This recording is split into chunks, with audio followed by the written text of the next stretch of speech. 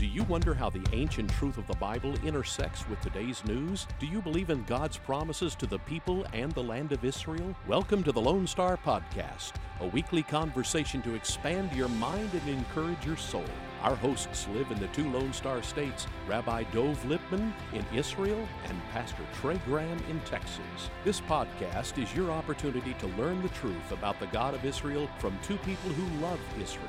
Please follow us on Twitter at Lone Star Podcast to learn when new weekly episodes are ready. You ready to be encouraged? Please join Rabbi Lipman and Pastor Trey Graham. We are glad to join you each week to study the Word of God together. Rabbi, I want to say Shana Tova, Happy New Year to you. Thank you so much, Shana Tova, to you and to all the listeners. We are going to talk about this week's Torah portion, Vayalek. It comes from the book of Deuteronomy, chapter 31, but we want to begin with the new year. We have moved into a brand new month, a brand new time of the year. On the Jewish calendar, we're in the month of Tishri, and it's time for the Jewish New Year, so we say Shana Tova, Happy New Year. And the holiday in Hebrew is called Rosh Hashanah, literal translation, the head of the year, the beginning of the year. So, Rabbi, talk about, first of all, the celebration, the holiday celebration of Rosh Hashanah, and then do some Bible teaching about it for us. Well, first of all, I'm so happy, Pastor, that you mentioned the literal translation of the word Rosh Hashanah, which we say New Year and first of the year, but the actual Hebrew is head of the year. And the commentaries talk about that this is not a New Year's party, let's go out and drink and celebrate type of day, but it's a day that's very much focused on the head, on the Rosh. We're supposed to be thinking and reflective, and that's indicated in the name itself. We have various traditions about the day. On the one hand, it's a day of judgment where we are judged, each person individually, and nations as a collective are judged on this day, and things are determined for the upcoming year. So that certainly gives it a very serious tone. It's also a day of coronating God as king, where we essentially say there's a new year, we are anointing him as our king, and that leads to a certain festive atmosphere as we celebrate the fact that we have God as king. So it has this very interesting juxtaposition of seriousness mixed with celebration. So we spend many hours in prayer in synagogue, but we also have festive meals that go along with it. And just one last point, in terms of the background, according to our tradition, this is the day in the lunar calendar in which man was created. And therefore it's natural for both man to be judged on this day and for man to coronate God as king on this day. And we read in Leviticus chapter 23, the Lord spoke to Moses and said, chapter 23, verse 34, speak to the sons of Israel, saying, on the 15th of the 7th month, which is the month of Tishri, is the feast of booths or tabernacles, or in Hebrew it's called Sukkot, which we'll talk about on another conversation. But verse 35 says, on the first day is a holy convocation. You shall do no laborious work of any kind. So Leviticus 23, verse 35 is the scriptural support saying this should be the new year. But Rabbi, of course, that leads to the question, why is the 7th month the start of a new year? Yeah, so that's why I brought it back to that date of creation in terms of why God created the world in this time within the lunar cycle. I don't have the answer to that, but let's remember we count the year from the 1st of Nisan, which is the month in the spring when the people of Israel were led by God and Moses out of Egypt. That's the rebirth of the nation, and that happens in Nisan. The rebirth of the world happens in this month of Tishrei. So we actually have two different cycles happening at the same time. One, the cycle of the Jewish year, which is always counted from the time of Passover, from Nisan. And then we also have this new year when we're judged, which is based on the creation of the world and the creation of Adam and Eve, which happens in Tishrei. And so we do want to say Shana Tova to all of our friends, a Happy New Year. Shana Tova Umateka. How's that, Rabbi? Yes, and I want to actually take a moment to focus on that because, first of all, the Hebrew was excellent. everyone who's listening, the pastor is already in the advanced course and moving on to AP Hebrew. The greeting Shana Tova means it should be a good year. And there were some rabbis who said, what business do we have wishing a good year? Of course it's going to be a good year. Whatever happens under God's domain is good. So the reason why we add that second word, Shana Tova u'mituka, that it should be sweet, we're saying, of course it's going to be a good year. But sometimes it's difficult for us to feel it. We see tragedy, we see suffering, we see quote-unquote bad things. So we're wishing each other not only a good year, which of course it will be, because God is in control, but also a sweet year, that we should feel the goodness, that we should recognize it, that it should be sweet to us. And that's the blessing that we wish to one another. So we do wish that to all of our friends around the world. And this is the beginning of the fall holiday season, the high holy days, or the days of awe, as they're called in Judaism. And so we're going to talk about a different holiday, an important festival at the end of our conversation. But let's get into this week's Torah portion. And it's short. It's a short study this week. Only one chapter from the book of Deuteronomy, Vayalek, and it means then he went out. And so as our listeners may recall, we're approaching the end of the book of Deuteronomy, the end of the earthly life of Moses, and he's about to hand the baton of leadership to Joshua. And so we begin reading in Deuteronomy chapter 31, verse 1. It says, Moses went and spoke these words to all Israel. I am 120 years old today. I'm no longer able to come and go. And the Lord said to me, you shall not cross this Jordan. And I'm going to continue his speech in a moment, but don't you think, Rabbi, it was sad for Moses to have to stand up and say, that which I dreamed of, that which you're going to get to do, I don't get to do. And here he says it publicly. Definitely painful, definitely difficult, but again, you see the measure of the man in terms of his acceptance of whatever God has decreed. He's not challenging it anymore. He's accepted it. And he's even publicly willing to stand up and talk about it. So the pain is certainly there, and the desire to go to Israel is certainly there, but that's mixed with his acceptance of the will of the Lord, which is an incredible lesson for us in terms of recognizing that we don't always get what we want, but God, again, is doing what's best for us. So his speech continues in verse 3. It is the Lord your God who will cross ahead of you. He will destroy these nations before you, and you shall dispossess them. Joshua is the one who will cross ahead of you, just as the Lord has spoken. And we'll continue on with the speech in a moment. But verse 3, first of all, Rabbi, this is, as we said, the passing of the baton. But also, I'd like you to help us with some Hebrew here. The name Joshua, as we say it in English, is related to Jesus, and Yeshua, the name that we say for the Christian Messiah in Hebrew. So give us the roots of those names, please. Joshua in Hebrew is Yehoshua, and actually we're taught back in the book of Numbers that his name was actually Hosea, which means salvation, and that his name was changed to Yehoshua actually before he went on the mission with the spies. And there's a lot of discussion about why he was given that name and what protection it gives him by adding on God's name. The first two letters of his name, the Yud and the Hey, are names from God's four-letter name, which is a Yud Hey Vav Hey, which for us means God was, is, and will be. It also connotes God's attribute of mercy. And Joshua is a name of salvation.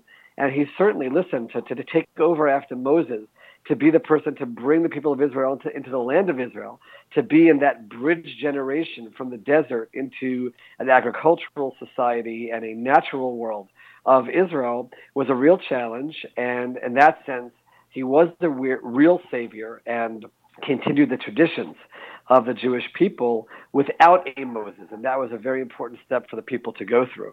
As we continue to walk through this one chapter of study, verse 4, Moses says, the Lord will do to them, meaning the other people in the land of Canaan, will do to them just as he did to Sihon and Og, the kings of the Amorites, into their land when he destroyed them.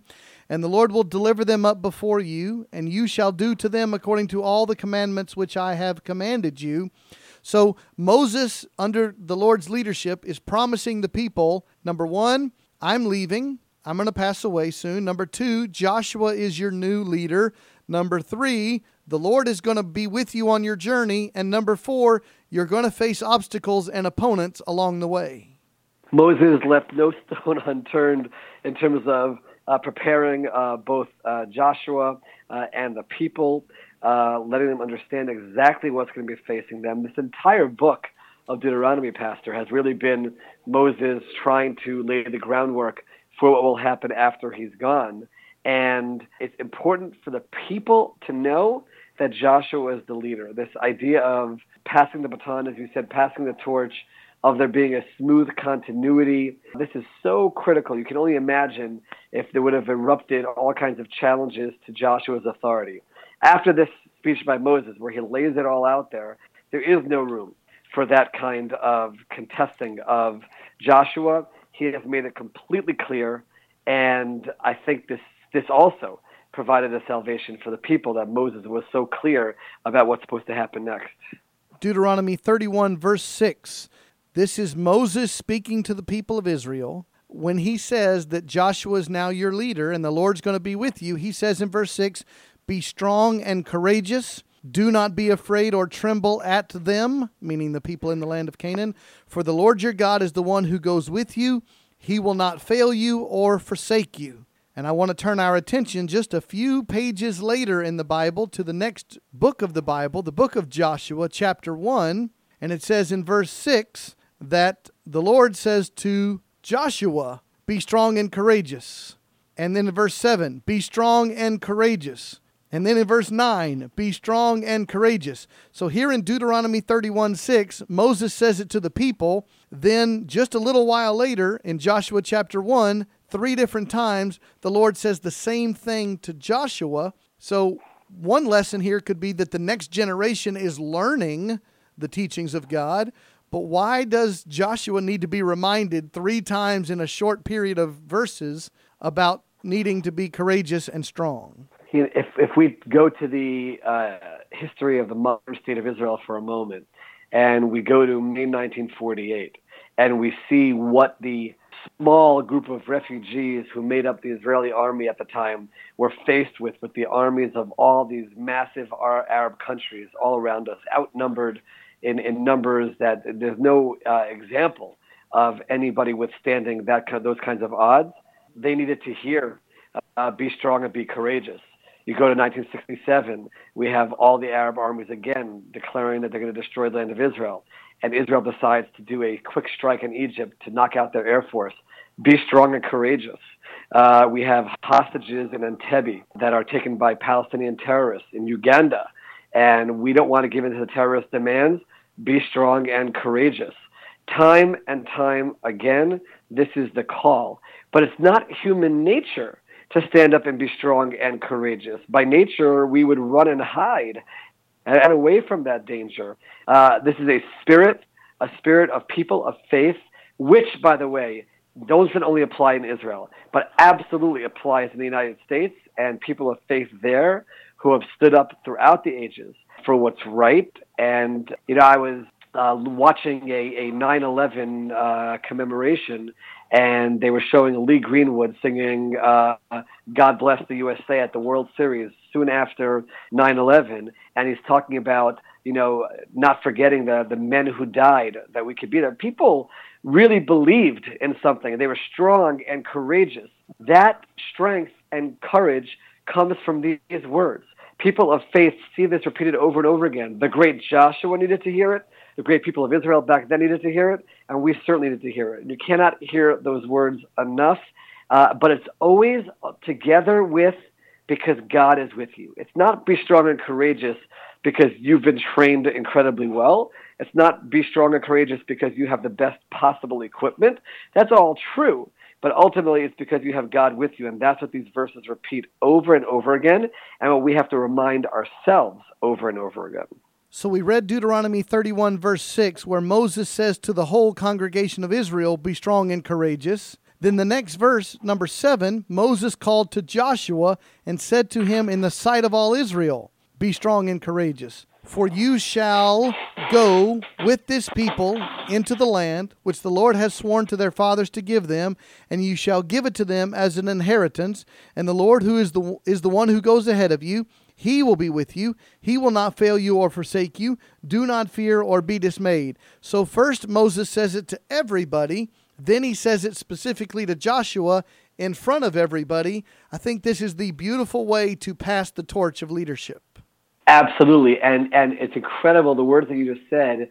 Moses says in front of the people, because you, Joshua, will lead the people into the land. So they hear definitively that's going to happen. He repeats again the land which God has promised to give to you, and says to Joshua, you will help them inherit it. This gives the people tremendous confidence to recognize, A, that they will be successful, and B, that they'll be successful specifically under the leadership of Joshua. So now we get to verse 9, Deuteronomy 31. Moses wrote this law, gave it to the priests, the sons of Levi, who carried the ark of the covenant of the Lord, and to all the elders of Israel. Moses commanded them, saying, at the end of every 7 years, at the time of the year of remission of debts, at the feast of booths, or Feast of Tabernacles, or Sukkot, when all Israel comes to appear before the Lord your God at the place which he will choose, you shall read this law in front of all Israel in their hearing. Assemble all the people, the men and the women and the children and the alien or the stranger who is in your town, in order that they may hear and learn and fear the Lord your God, and be careful to observe all the words of this law. And their children who have not known will hear and learn to fear the Lord your God, as long as you live on the land which you are about to cross the Jordan to possess. So, first of all, Rabbi, Moses, wrote the law, the commandments, what I think mean the whole book of Deuteronomy here, then gave it to the priests and said, carry it along with the Ark of the Covenant. So before we get to the speech, talk about the significance of verse 9. Moses wrote this and put it in such a place of honor, such a place of glory, that it's carried along with the Ark of the Covenant, which represents God's presence. Yes, and there's a lot of discussion as to what he means when he says this Torah, this law. Is it the book of Deuteronomy? Is it the entire 5 books up until this point? But yes, that was to be carried with them. That was to be on the forefront of people's minds. Remember, we learned a few weeks ago the king was supposed to have a Torah scroll with him. We are a people of the book. We are a people who are constantly reading from the Torah, looking to the Torah, being inspired by the Torah. It has to be a part of our day-to-day lives, no matter where we go, no matter what we do. And that's part of the message here as well. It's not some put on a shelf somewhere and let some dust cover. It's something which is supposed to be an active part of our lives, something which we're constantly studying from, reading from, learning from, and getting inspiration from. And so then at the starting of verse 10, Moses gives the speech to the people and says, every 7 years you're to gather together at Sukkot, the Feast of Booths, and it's supposed to be everybody who comes together before the Lord, not just the men, but the men, the women, the children, and the strangers, or the non-Jews. And so, Rabbi, we've talked about the 3 pilgrimage festivals, Shalosh Regalim, the journeys that the Jewish people would make, first to the tabernacle, later to the temple. That's Passover and Sukkot and Shavuot. But this is saying not just the men are supposed to go every year, but every 7 years, the whole family's supposed to go. I think that this is a family worship experience. It's training up the next generation. It's not leaving anybody out. Let's all go and worship the Lord together. And they put it at the time period of every 7 years. And this is sort of reinforcing the point that we made just a few moments ago about how critical Torah study and hearing from the Torah is. But here, it brings together all the people, exactly like you said, bringing together the children. You know, women were required to come and make the trip with their children. Everyone together. There's a goal of unity, that's for sure. And there's a goal of everyone being inspired. Certainly, women were always invited to come to the temple for the holidays, but they weren't required to because they had children, they were expecting children. But once every 7 years, the entire Jewish nation gathers together and they hear the king read from the Torah scroll. What unifies us together? It's the Torah. It's the Word of God. It's our faith. And that's what this ceremony was to remind us about and to inspire us from. And a question that I had for you, one commentary I read says that the travel of the pilgrimage festival, leaving your home, wherever that is, making the journey to where the tabernacle stood, or later in Jerusalem where the temple stood, was a way to reenact the wanderings of the desert, that you trust God for protection and provision. You trust God to take care of your home and your animals when you leave. So there's a sense of reliving the wilderness experience, the journey. It's a beautiful idea, the idea of leaving from our comfort zone and going and doing something from God. Certainly what the people of Israel did in their desert experience, the idea of coming to a central place where there was Sinai, where there was a tabernacle, and now we're coming to the temple. It's all the same idea of doing something for God, of leaving our comfort zone for God, of making a difficult trek for God. This is something which is important for the children to see the dedication of the family to these ideals. And certainly, as I imagine that scene taking place, it's something which we certainly yearn for. We continue in this week's Torah portion, and we get to Deuteronomy 31, verse 14. The Lord said to Moses, "Behold, the time for you to die is near. Call Joshua and present yourselves at the tent of meeting, the tabernacle, the Mishkan, that I may commission him." So Moses and Joshua went and presented themselves at the tent of meeting. The Lord appeared in the tent in a pillar of cloud. The pillar of cloud stood at the doorway of the tent. The Lord said to Moses, "Behold, you're about to lie down with your fathers," which means to be buried in the family grave, "and this people will arise and play the harlot with the strange gods of the land into the midst of which they are going. They will forsake me and break my covenant which I have made with them. Then my anger will be kindled against them in that day, and I will forsake them and hide my face from them, and they shall be consumed, and many evils and troubles shall come upon them, so that they will say in that day, Is it not because our God is not among us that these evils have come upon us?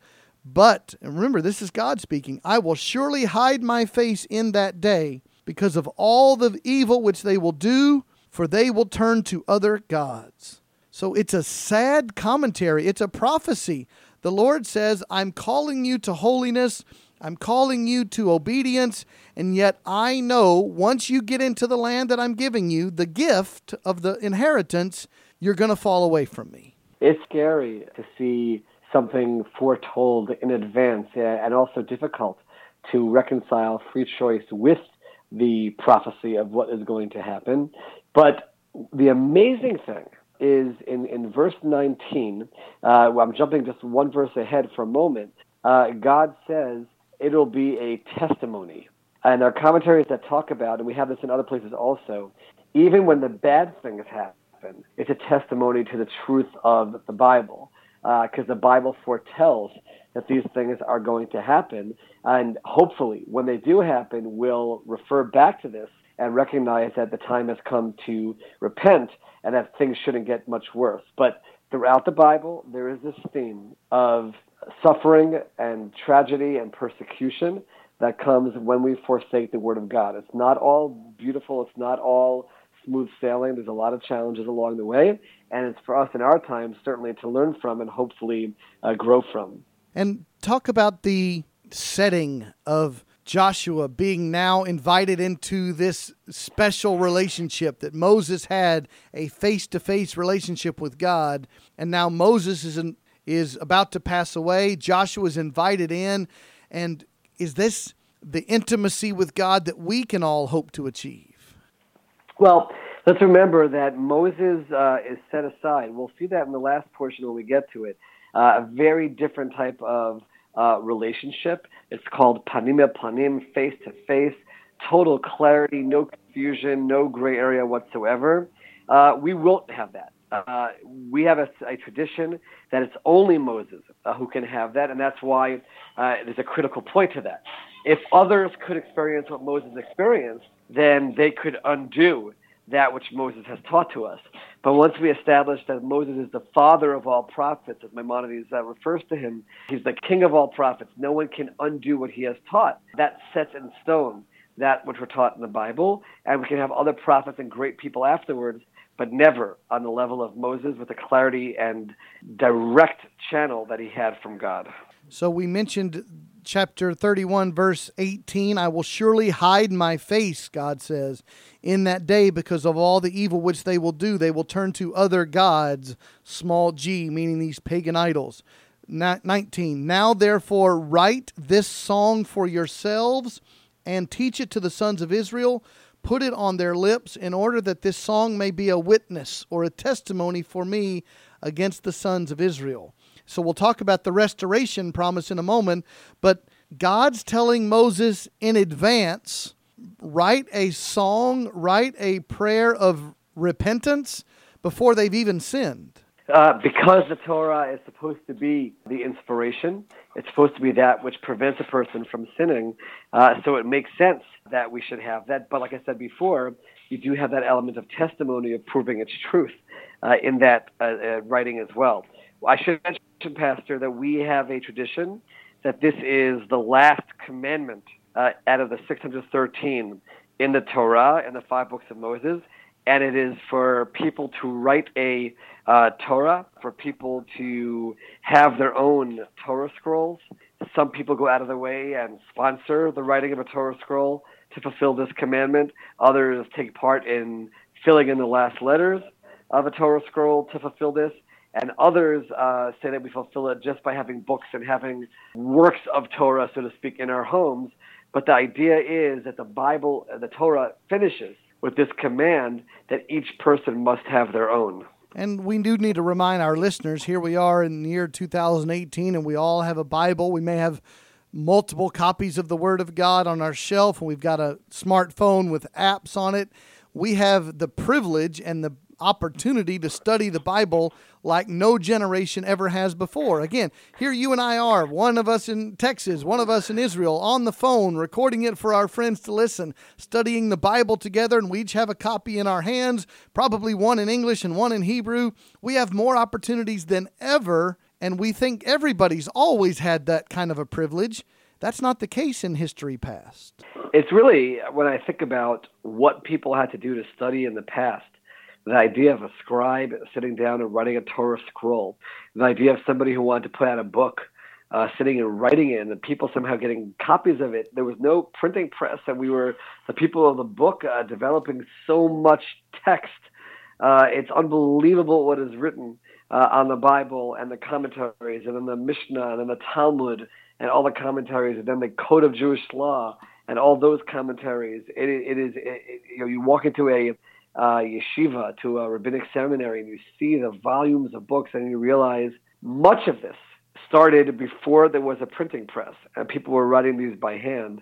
It's really something which is difficult to fathom, and really a source of great pride, and also reminding us of how important study and reading actually is. So we continue through Deuteronomy chapter 31, the Lord speaking in verse 20, when I bring them into the land flowing with milk and honey, which I swore to their fathers, and they have eaten and are satisfied and become prosperous, then they will turn to other gods and serve them, and spurn me and break my covenant.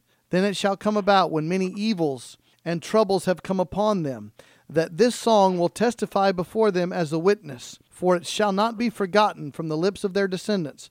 For I know their intent which they are developing today, before I have brought them into the land of which I swore. So Moses wrote the song the same day and taught it to the sons of Israel. So there's so much here, but I'd like you to define a term that we know very well, but how do you define the land flowing with milk and honey? There's a lot of discussion about, what does that mean? Why is Israel described in that fashion? One of the most beautiful explanations that I heard is, you see a cow, certainly you see a bee, and you wouldn't imagine that it could be the source of giving so much life and sweetness and goodness. And the land of Israel is very much that way. You don't necessarily see everything on the surface, but go a little deeper, and it's a source of life, certainly spiritual life, and that is the greatest source of sweetness there can be. So that's certainly one explanation of land of milk and honey. But I'll challenge everyone who's listening. This is one of those moments where everyone can be a biblical commentator, and to spend the next 24 hours thinking about what does that mean to them. a land of milk and honey, because it's not a land where you see milk flowing or honey flowing. And why was that chosen to be the description of the goodness of the land? And I'm curious if you've come across any interesting teaching about this description. Well, the way I've taught it to our church members is like the necessities and the luxuries, more like the meal and the dessert, the milk and the honey. And that's the necessities of life, and then the extras or the luxuries of life. But also from a purely earthly perspective, to have milk, you got to have cows. To have cows, you got to have green grass. To have green grass, you got to have rain. To have rain, you've got to have God. For honey, you got to have bees. For bees, you got to have flowers. For flowers, you got to have water. For water, you got to have God. So these are the luxuries and the necessities, but it's still back to the provision of the Lord. I love it. Fantastic. And like I said, there could be numerous possibilities in terms of understanding it, and so much that we can gain from just even your explanation as well. So let's finish the chapter. Deuteronomy 31. Moses in verse 22 writes the song of repentance. Again, a preemptive repentance before the sin even occurs, and taught it that day to the sons of Israel. Verse 23.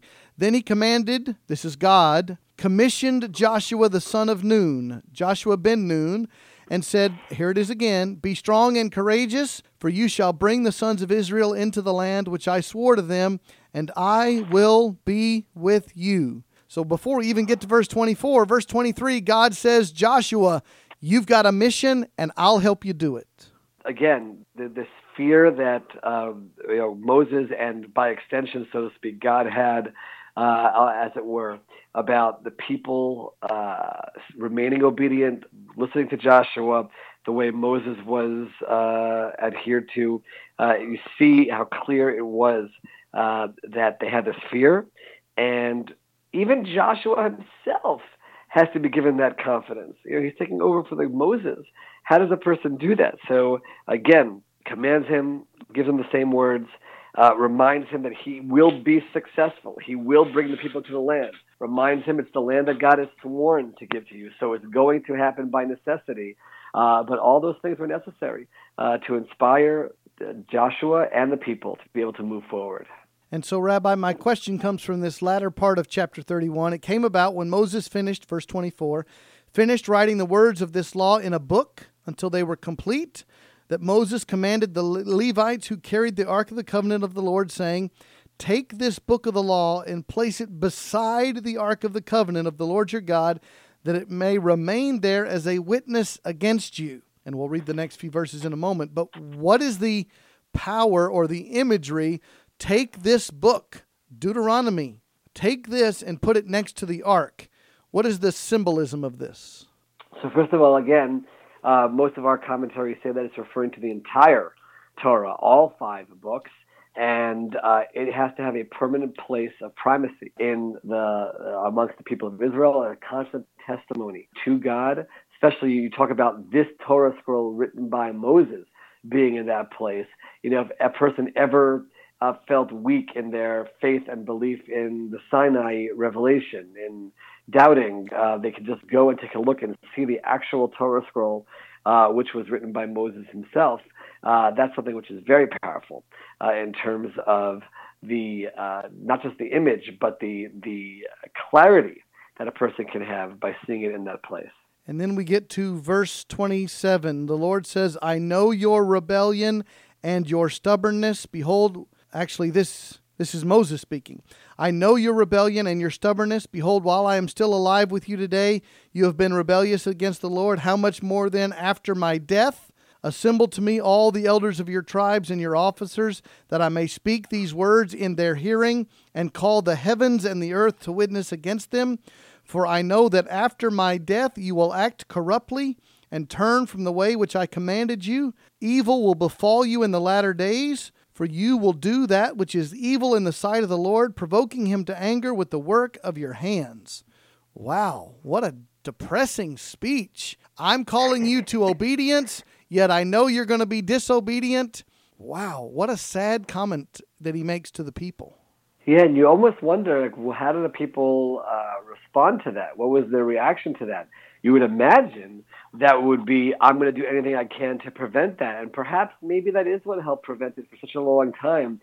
You try to look at it in the positive way, that the people did go into Israel. They did, for a period of time, reject the temptations that were all around them, but it just wasn't enough to keep them from succumbing to it ultimately.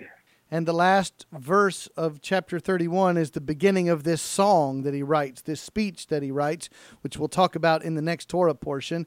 And so, Rabbi, we're going to talk about Yom Kippur in just a second, but as I often ask you to do, summarize the teaching. What lessons should we take from Deuteronomy chapter 31? Certainly, again, how much we need to remind ourselves to be strong, to be courageous, to remember that God is with us in all that we do. And therefore, we have no reason to fear if we're adhering to his word, and we should do what we feel we need to do in order to be successful as a people and as individuals. The importance of the unity of the people of Israel gathering around the Torah, that the unity is not just symbolic, but it's a unity based on faith, based on adherence to the Torah, and the primacy of study, how it has to be so much a part of our lives, both in terms of the commandment to write their own Torah, to go every 7 years to hear the Torah. This concept of study leading to adherence to God's word and inspiring us is one which we can apply to our lives today. We began this podcast talking about Rosh Hashanah, the new year, the head of the year, and so we'll finish this week's podcast talking about the next event on the Jewish festival calendar, Yom Kippur, meaning Day of Atonement. And there's a lot of scriptures, but the main scripture we might look at is Leviticus chapter 16, verse 29. This shall be a permanent statute for you in the 7th month, Tishrei, where we are today.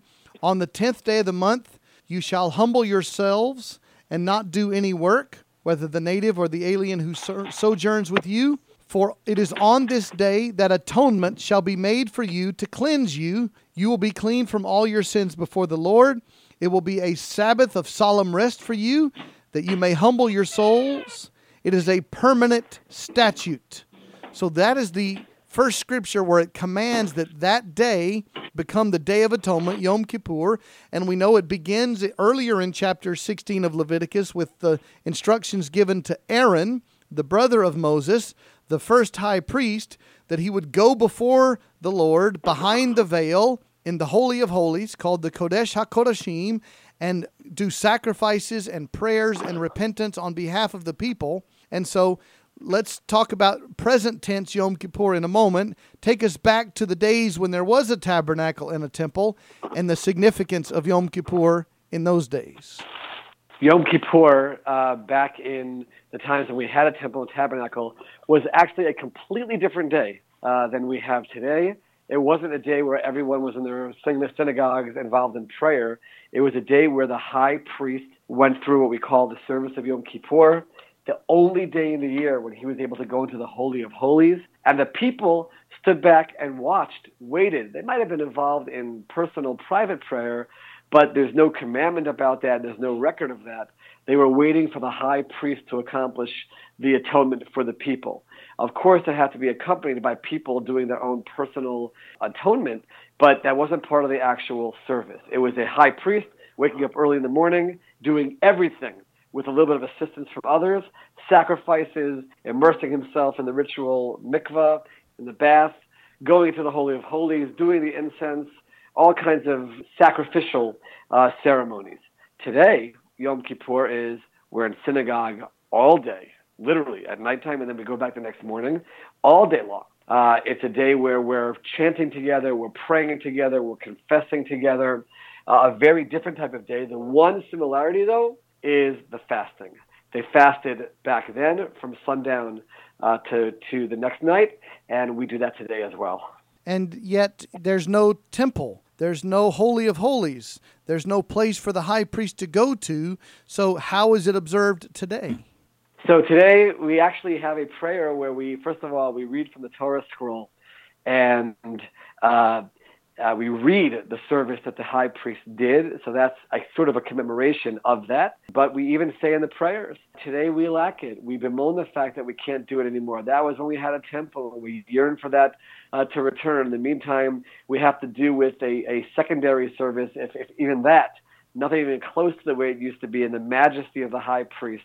And we're lacking Yom Kippur in the way that it really should be. Having said that, a very powerful teaching from a rabbi, Rabbi Akiva, who lived through the destruction of the temple, and he saw the people, the Yom Kippur, after the temple was destroyed, how they were distraught, they were devastated, they didn't know what to do. And he reminded them, and he said, Ashreichem Yisrael, praiseworthy are you people of Israel. Who is the one who purifies you? Is it the sacrifices? Is it the ritual bath? It's ultimately God. And God can purify you and give you atonement now, even if we don't have a temple. We still yearn for it to return, but ultimately it's a day between man and God, and that's what we focus on in our time. So we look forward to a special day called Yom Kippur, the highest and holiest day, the most somber day of the year for our Jewish friends as they remember the sinfulness of the people and the need for forgiveness that can come from God if we will bow our hearts and our knees and our lives to the only one who's able to forgive us of our sins. And so, Rabbi, as we look forward to the Day of Atonement, give our Christian audience, our Jewish friends are very familiar with it already, but our Christian audience, a couple final thoughts leading into Yom Kippur. The idea that we have one day a year where we can remove ourselves, as it were, from the physical world. There are all kinds of rules, not just not eating and drinking, no bathing and other things, no wearing leather shoes. There's things that we do to remove ourselves from the physical world and become spiritual. We're almost like angels on this day. It's a very powerful experience. It's one which is necessary at least once a year to just separate and be godly, be spiritual. And when the day ends, you actually don't want it to end.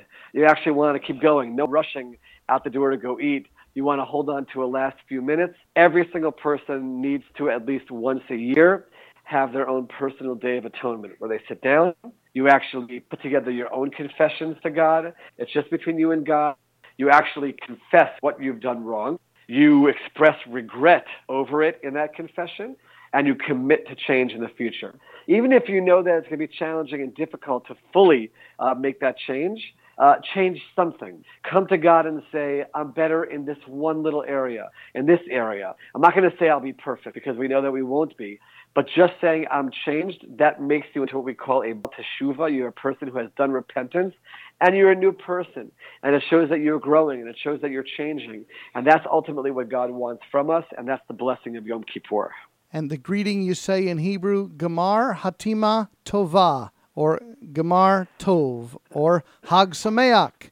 And so we say all of those things to my friend, Rabbi Lipman. Thank you for the time studying the Word of God together. Thank you so much. Wishing everyone a continued blessing of a good year, a good and sweet new year. As we learned before, L'Shana Tova U'Mituka, Gemar Chatima Tova, the judgment for everyone should be a good one. And Jew or not Jew, let's all be involved in that process of atonement, of making ourselves better one step at a time, committing ourselves to lives of faith, lives of spirituality, lives of kindness to others. And if we do that, there's no doubt that we'll experience God's blessing. Amen, amen. Shabbat shalom. Shabbat shalom. Thank you for joining us for the Lone Star Podcast. Follow us on Twitter at Lone Star Podcast to learn when new episodes are ready.